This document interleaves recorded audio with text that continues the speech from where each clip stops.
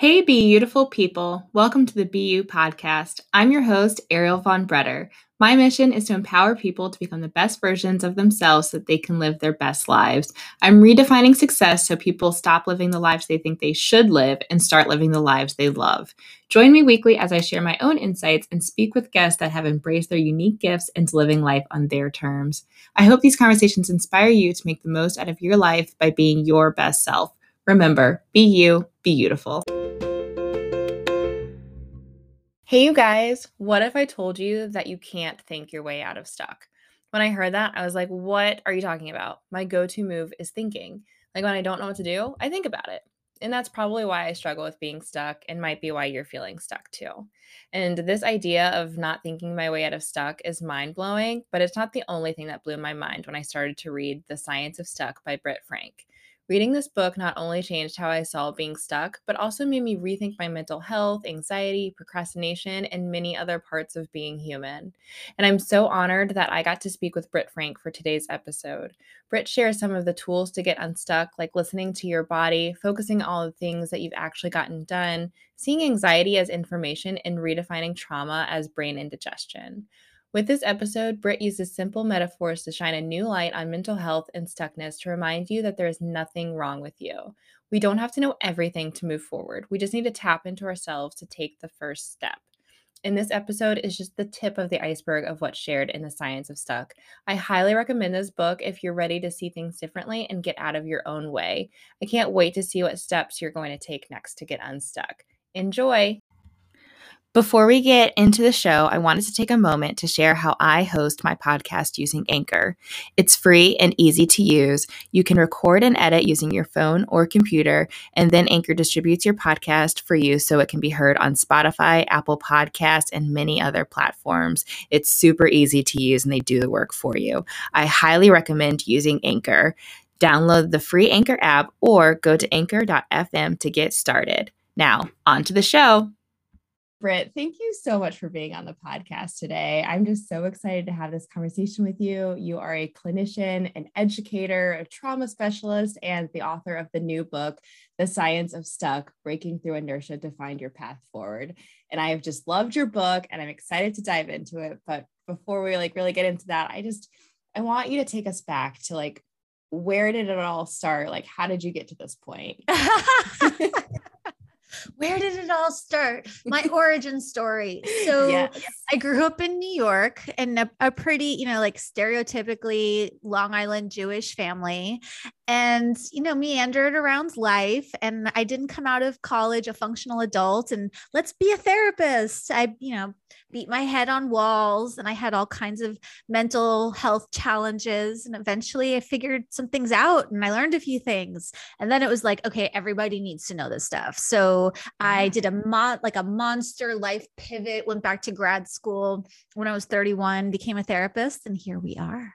Oh my God, I love it. We'll take us deeper into that because I'm just no one, at least no one I know, I feel like graduates from college and is a functional adult. And that's what we all think. We all think oh, we're going to go to school and then life's going to be perfect and that's it. But that's not the case. So not at all. They should be teaching, philosophy of blah, blah. It's how to do a budget. Here's what to do when you want to drink your rent money away. I did not learn how to adult at all until way later in life. And so I wish that we would be taught how to adult, and we're not. And there's no magical line that says, okay, now you have crossed over from childhood to adulthood. You now have a full set of skills installed in your brain. Go. Right? So that would be magical. It would be so magical. And so the book is really just, here are the skills I picked up. Here are the tools I learned. And here's what I did so I could not be, a hot mess. And you don't have to be a hot mess either. Right? Yeah, I love it. And so kind of take us back to that point of where you kind of made this pivot in your life of all right, I'm going to go back to school and become a therapist. Why was that important? Where were you at in your life? hmm So by that point, I still wasn't, like rocking the whole adulting thing, but I was functional. I was able to hold down a job. I had, I was able to eat food. I had an Yeah. eating disorder for a while. I wasn't doing drugs. I was eating food, and I had at least the basics of humaning, at least regularly, consistently under wraps. And I was at a job where I saw this group of women and they were talking really about really deep things. And Mm-hmm. like, I want to be doing that. Like, I just want to sit in a room somewhere with a group of people talking about the things. I don't want to have to do these other life things. I just want to talk about the things of humaning all day, every day. And that Yes. was sort of my, well, how do I do that? Well, you're going to have to like go back to school, and you're going to have to wait tables, and you're going to have to, sort of hustle and grind. And okay, so fine. So I did. And here we Yeah. are. Oh, I love that. And I'm kind of curious if like, because I think so many people, and especially like when we're talking about like, the science of stuck, I mean, it takes a lot to kind of like go back to school. And especially, I mean, you said you went back at 31, and like that is not late at all. But for some people, it's like, oh my gosh, I'm in my 30s. It's too late to change my life. But like, Yes. And I was the oldest one in my, well, that's not true. I was one of the older people in my class. If you graduate from undergraduate at 22, a lot of people go straight through. So I'm in a right. room full of all these 23-year-olds. I'm like, oh my God, I'm old. And that's just not true. It's all relative. And at the end of the Yeah. day, it doesn't matter. But yeah, it was super humbling to start over. And Yeah.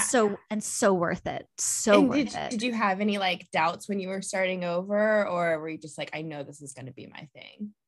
Doubts as far as what I wanted? No. Doubts as far as, am I going to be able to take care of myself and feed myself? Yes.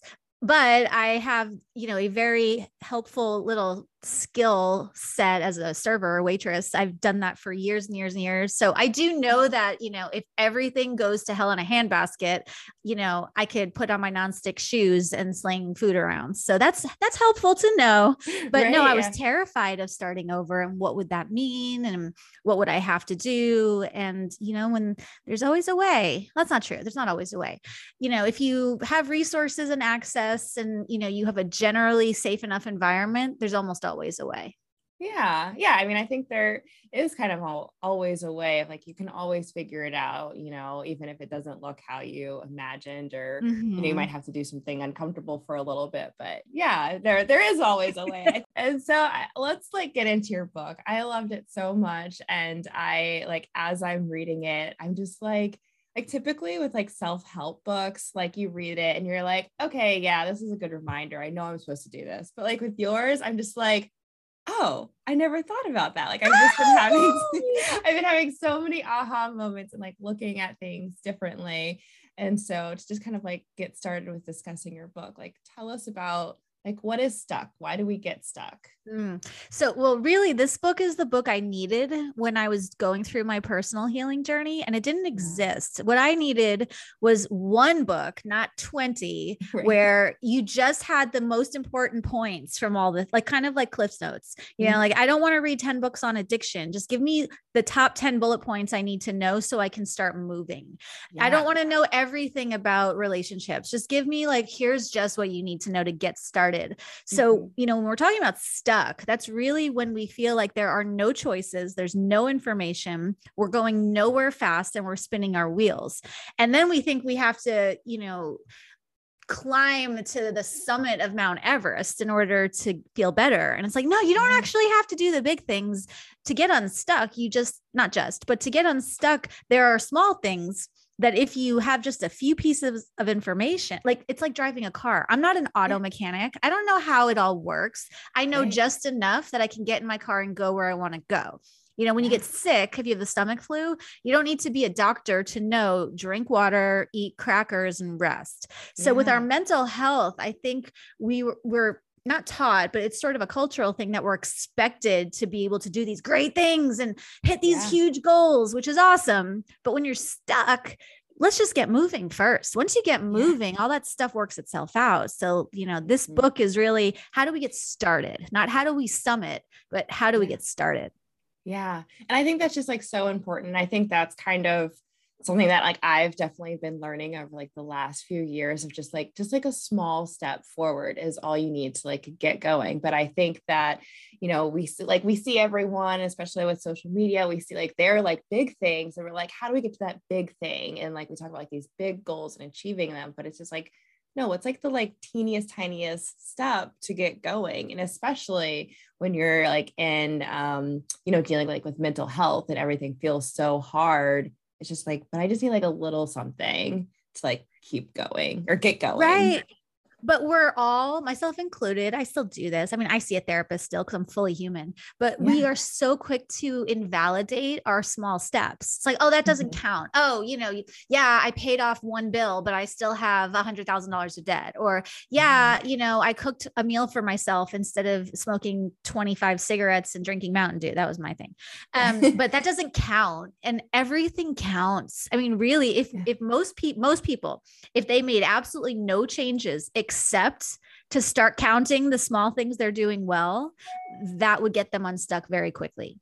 Yeah, yeah. And I love that. I actually was listening to something yesterday and someone was just talking about how like they were at this conference and someone wanted to ask a question and they like didn't for a while, but then they like raised their hand, but they didn't get called. And like they were still like they were bummed about like not getting like called on, but it was just like, but you still did a great thing by raising your hand. Like that's like the small Yes. thing. Like Yes. acknowledge that.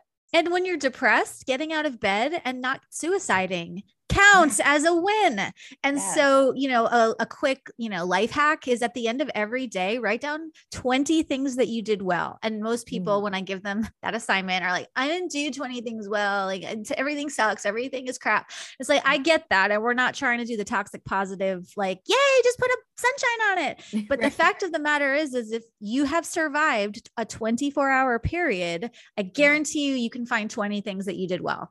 Even Right. if it's, I did not kill anybody, I did not do this, and I did not, do this, and I managed to eat. And when I had to use the restroom, I went. Like, it's amazing if you're paying attention how many small things we're all discounting. It's like Yeah. coins on the street count as money. So if we're Right. scooping up all these pennies, eventually they're going to add up.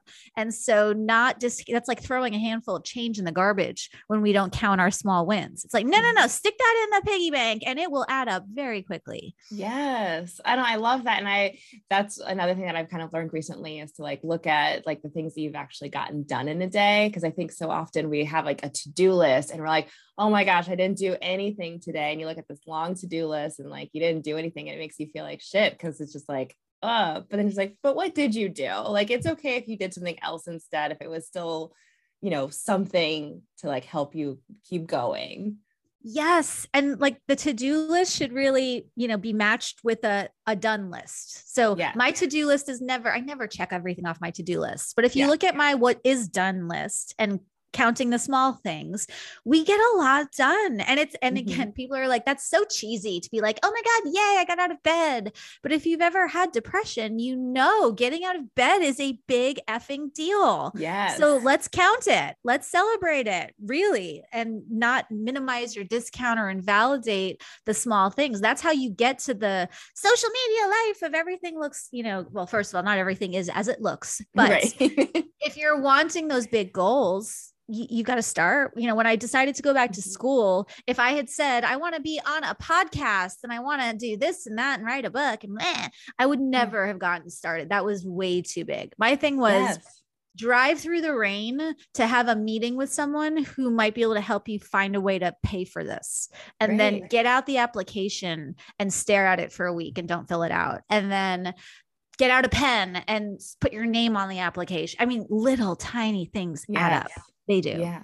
Yeah. And I think that's, when we think about like goal setting and stuff, we have to like super break it down to think about like it. Cause yeah, if you just go straight to like, I'm going to write a book and be on a podcast, it's just like your mind's like, what? Like we can barely get out of bed today. Like, let's start Exactly. now. Yes. So much. Yes. Yes.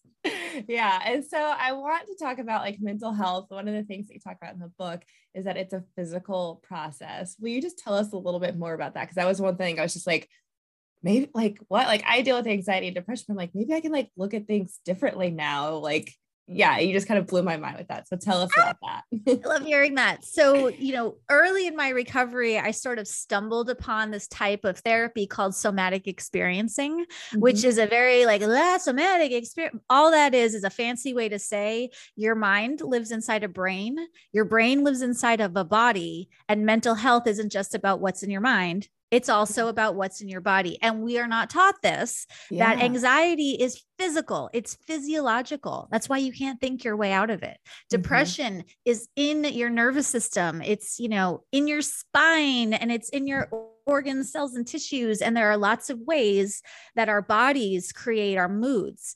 And Yeah. so when people come to me feeling like nothing is working, Britt, I've done all the affirmations and I've done all of the thought work and it's not working. It's like, Mhm. well, no, that's great work and it's important work, but your mind is only one piece of the puzzle. You have a Yeah. body, and your body is very much part of this mental health puzzle. And most of us are not taught that. And most therapists, unless they have somatic training, somatic just means body, Mhm. don't know to tell people like, you can't think your way out of stuck, and Yeah. you have a body, and here's how your body, that's like sitting in a car with no gas and yelling at the car for not going. It's like, well, Mm. there's nothing wrong with the car. It's the car is like a mechanical thing that needs gas to run. And so Yeah. you have to go to a gas station. So we're all yelling at ourselves for sucking when it's like, well, no, we just need to go to the mental gas station. Because, Yeah. and what that means is recognizing the role our bodies play in creating our moods. Yeah. And so tell us a little bit more about like what can people like look out for in their body? Like yeah, just tell us more about that. The first question that blew my mind when I was in this type of therapy was my therapist asked me, well, I was like, I'm so anxious. Her name was Candy Smith and I love her. And I'm like, Candy, I'm so anxious. I'm so anxious. And she's like, okay, Britt, well, where in your body do you feel that? And I'm like, huh? What?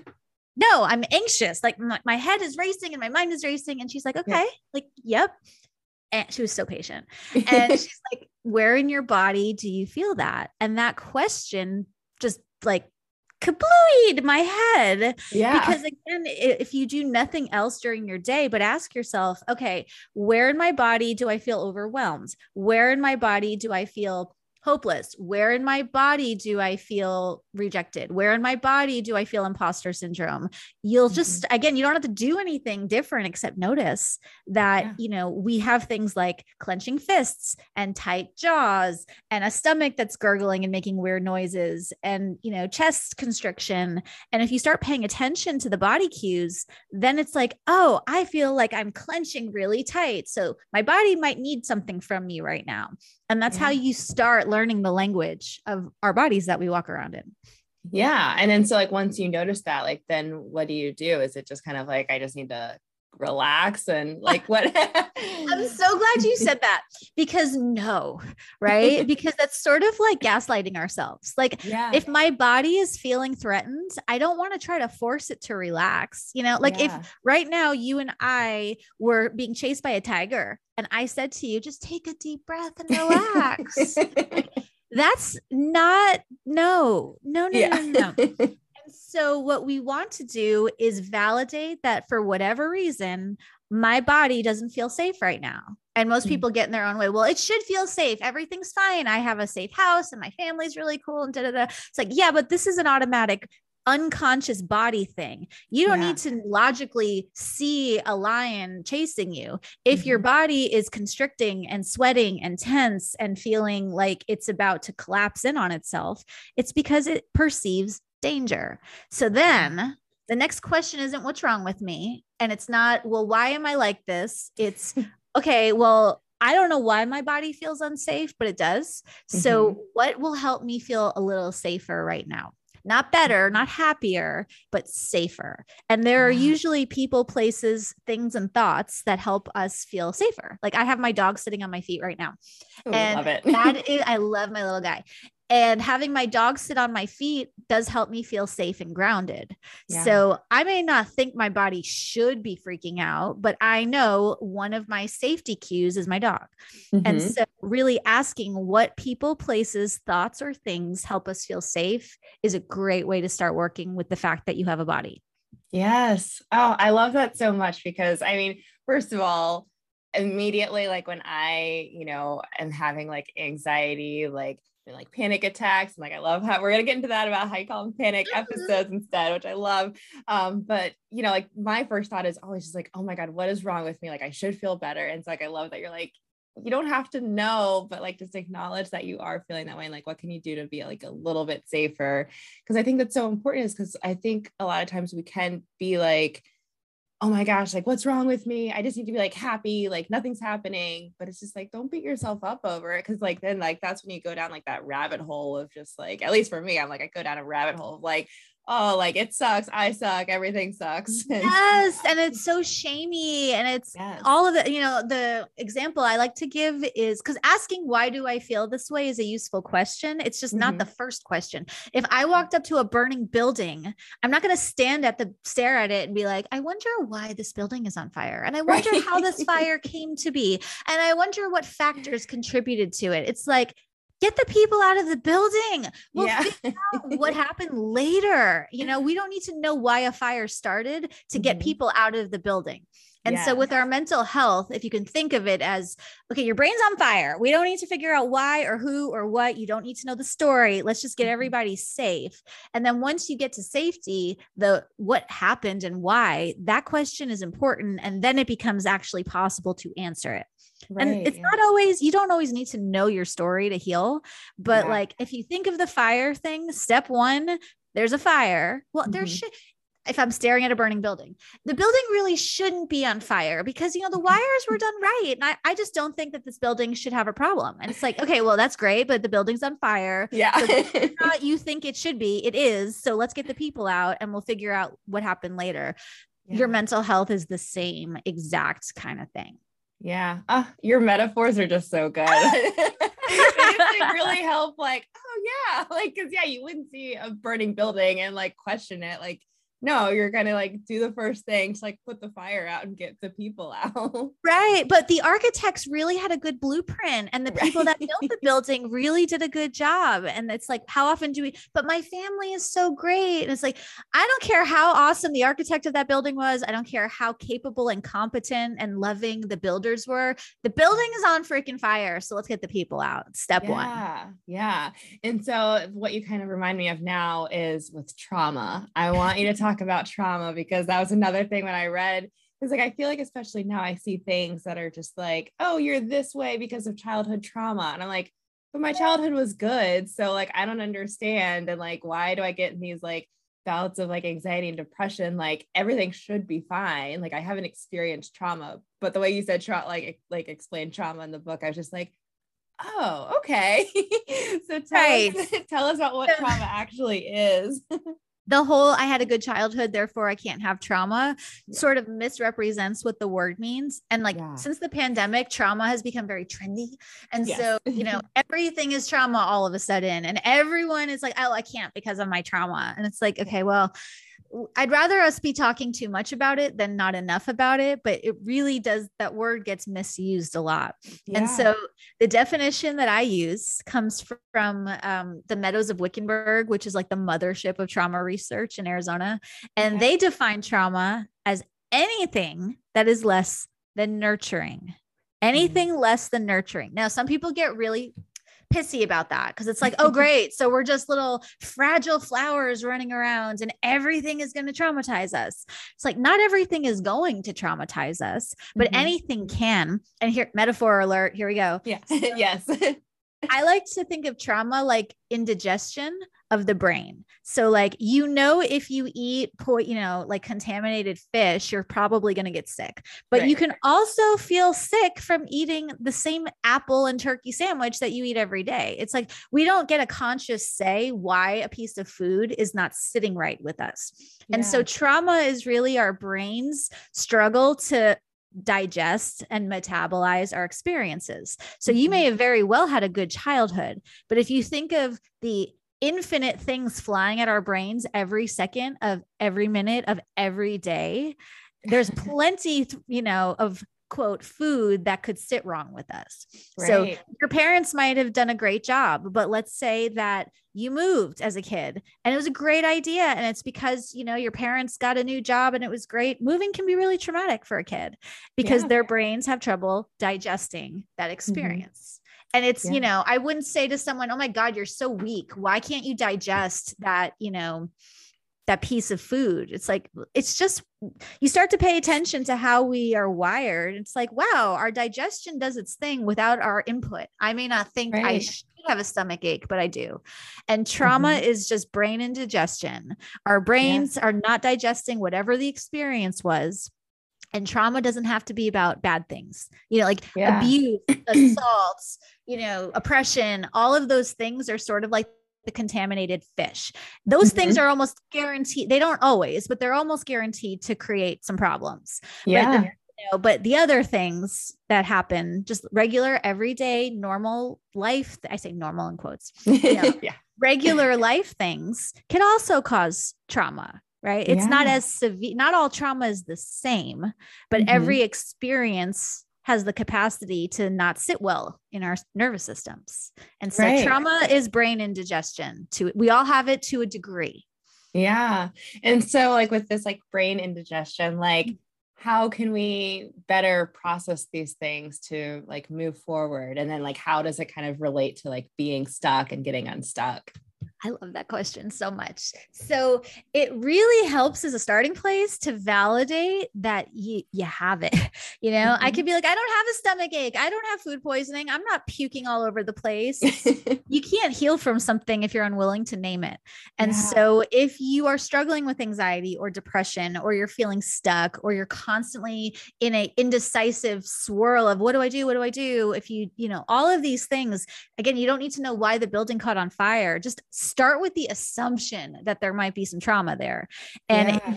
you owning your trauma doesn't in any way take away from people that have experienced things like abuse or assault or war or natural disaster, et cetera. We do the comparison game, and that's like saying, well, that building on fire isn't as bad as the other building on fire, so we're not going to put it out. It's like, no. You get to put out your fires no matter how small. So step one, I may have some trauma. It's guaranteed that if I have these symptoms, that there's some trauma is somewhere. Brain indigestion is present somewhere. So that's step one, validate it. Then step two is going back to the where in my body do I feel this? And then step three is the safety thing. Now, again, I am like really reducing a very complex process to like, here are 3 easy steps to deal with your trauma. It's not that simple. It is very complex and there's lots of factors, but if we're just doing high level, step one, validate that you have trauma. Step two, notice that it's in your body. What does it feel like? Step three, try to figure out things that help you feel safer. And that's a great starting place. Yeah. I mean, I think even just like validating that you have it, I think a lot of people are going to hear that and just be so impacted by it. And to know that, yes, everyone has trauma on like trauma on different levels, but it's, you still have that and you still have a right to kind of like validate how you're feeling and know that like, yes, it may not be the same as someone else's trauma, but like, it's still there. I think a lot of times we do see like other people's and think like, well, I haven't had it as bad as them, so I shouldn't worry about it. And And metaphor alert. Again, I love my metaphors. Yes, it's just they're great. When I was like early in recovery, I couldn't process things. I needed simple metaphors to help me understand what the hell was happening. Yeah. So like you're wearing glasses right now. Are those prescription glasses that you're wearing? Yes. They're very cool. So your prescription is probably not needing to be as strong as someone else's. Like someone down the street from you probably has worse eyesight and probably needs a stronger set of lenses. But like, would you ever say to yourself, I don't really deserve to wear these glasses because it's not like I have vision that's like this severe. Someone down the street has worse eyesight. Therefore, I need to take up my glasses and I don't get to go to the eye doctor and I don't deserve to see clearly. Yeah. It's the same exact thing with trauma. You're not saying that you have the worst eyesight in the world. You're not saying that you're better than or more deserving than. You're just saying, hey, my eyes are blurry. These glasses can correct them and I'm going to correct them because Why not? It does not affect in any way the person down the street if you wear Right. glasses. Yes. I mean that's such a great example because yeah, I mean it's so true. Like I wouldn't just like deny myself the like right of vision because someone else might have like worse vision. Like no, I still need to like deal with my vision and like get it corrected. And then I think that also kind of just goes into like healing yourself and like with mental illness, you know, I think a lot of people are acknowledging now like that it is more real. I am curious to like kind of dive into like mental health more with you. So I think one of the things that you kind of talked about, like we talked about earlier with like the physical process, but like just kind of like the way that you described mental health, for me, it just seemed like more of a like it's something I could deal with, but it doesn't have to be like the end all be all. I can like shift my brain and shift how I look at things. And I don't have to be like in this anxiety, depression forever, if that makes sense. Absolutely. And what we Yeah. know about the brain is the brain you have now is not the same brain that you're going to have 10 years from now. Our brains grow and change. And Yeah. I have a feeling I'm going to get in a lot of trouble with some people for saying this. And I will, it's in the book and I say it and I will stand by it. I Yeah. don't like the disease model of mental health.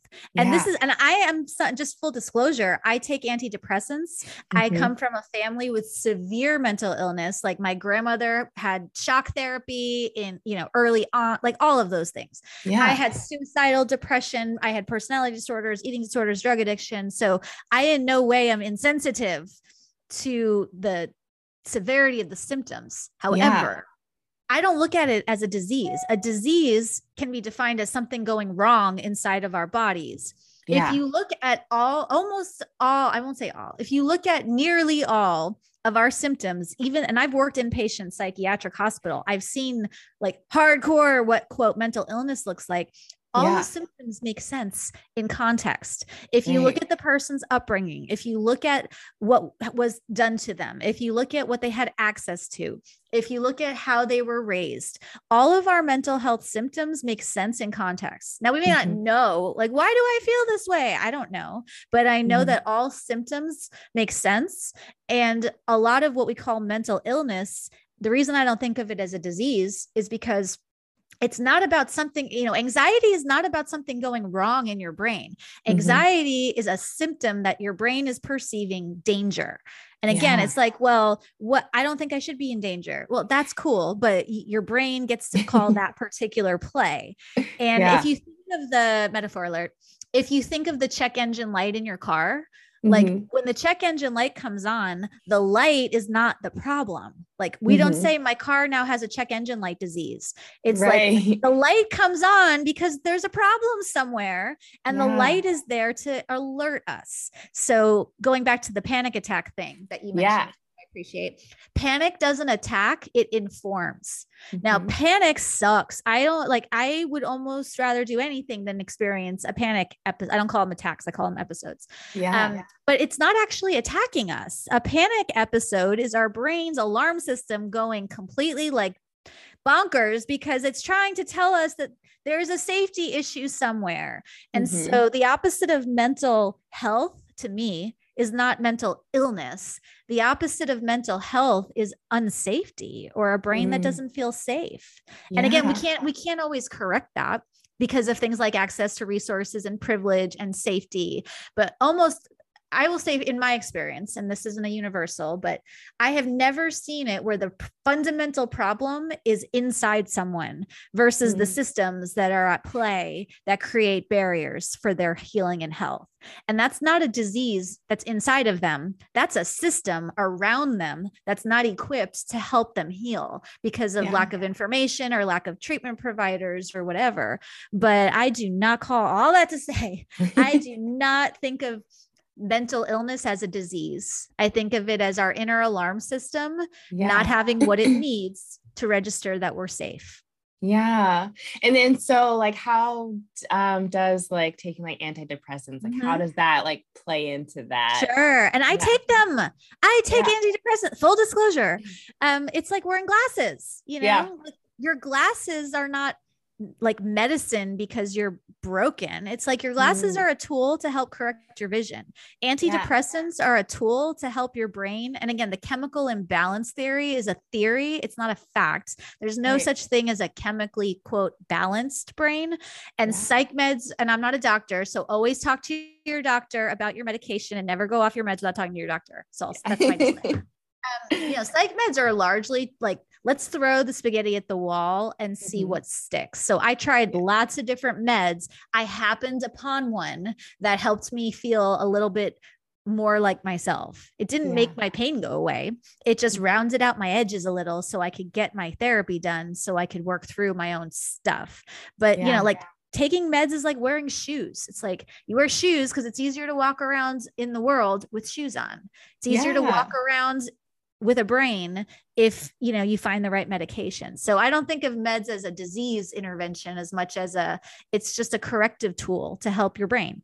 Yeah. I mean, that's just like a really good way of putting it, of just like another corrective tool. Cause I think a lot of times, especially it goes back to like what's wrong with me? I need to be fixed. But it's just like, no, it's just like you need a little extra help, but that's okay. There's nothing wrong with it. And, along with like the other ways of just kind of like being aware of what's going on and how to like keep yourself safe. And it's an ongoing process. Yeah, I mean, and what kind of along those lines, like, what would you say to that of like, with like being stuck and like, just like life is ongoing. And I wish that it was just like, we would like reach this point of like, oh, everything is perfect and we never have to Right? do anything again. But I love like in the book, like, I mean, when I first like got your book and I was just like, oh, stuck. Like I was just thinking of like stuck like professionally, because like that's where I was Mhm. mentally. But then you talk about like everything, like with relationships, and just so tell us a little bit more of just like what people can find in the book that we haven't like talked about yet. Yeah. So, and again, I wrote the book to be a super easy to access thing. It's not, you don't have to go diving into theory. It's like, look at the chapters, pick if you're professionally stuck, go there. If you have compulsive relationships to food or chemicals, go there. Like pick whichever, if you have issues with your family, go there. And so pick whichever topic is your thing. And then you'll find like, here are 10 things you can do. Here are some tools. Here's just the basics. Here's just enough information so you don't feel crazy, because Mhm. there's no such thing as a crazy person. There's not. Yeah. I don't believe in crazy, and there's no such thing as a lazy person. I don't believe in lazy, and there's no such thing as an unmotivated person. So most people will say I'm either lazy, crazy, or unmotivated. And really, that book is my effort to completely dismantle the myth of all three of those. There's a Yeah. reason you're stuck. It's the gas is empty. It's not that the car sucks. Same Yeah. thing with you. Oh, I love that. And I'm just like, we're like running out of time. So it's like, people will just have to read the book to really find out this thing. But what message do you just want to leave with people today? Stuck is not permanent. Like Mm. you can heal. Really, Yeah. Lack of healing is not about you being broken. It's about access to resources. If you have a relatively safe enough environment and you have willingness and you have access to the right information, your brain can heal. Like it Yeah. can, and it does, and it will. And I am perfectly living proof of that, because really, disaster of a human, and now I'm not as much. And you can heal. You do not have to stay stuck is not a permanent landing spot. Yes, I love it. And then I always like to ask, like, how has being yourself impacted your life and your success? How has being myself Mm-hmm. impacted my life? That's a cool question. Yeah. Well, okay. So I have a quote in the book, and I'm blanking on who said it right now, but it's, no life will make you happy, no matter how successful, if it's not truly your own, and no life will make you miserable if it's authentically yours. So, Ooh. choosing to own myself Yeah. allows me to make choices and live a life that's mine, and no life will make you miserable if it's authentically yours. Okay, disclaimer, assuming you're not under threat or under siege or things like that. Right. But yeah, your life, if it's yours and it's authentic, will not make you miserable. Oh, I love that quote so much. Like, I wish I could remember who said it now, but I can't. But I didn't make that up. Somebody else did, and it's great.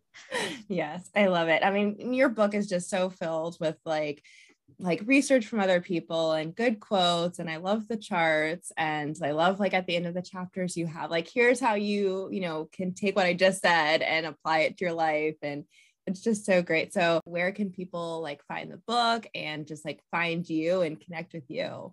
Yeah, so I spend an inordinate amount of time on Instagram. So it's just my name at Britt Frank. So come say hello there. And you can find out information about the book at scienceofstuck.com. And wherever books are sold, you'll find it. Hopefully. Yes.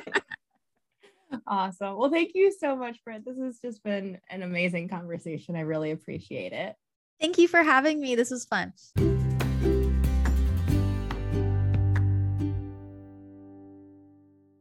Thank you for listening to the Be You podcast. If you enjoyed this episode, please share with your friends and write me a review. I would love to hear from you.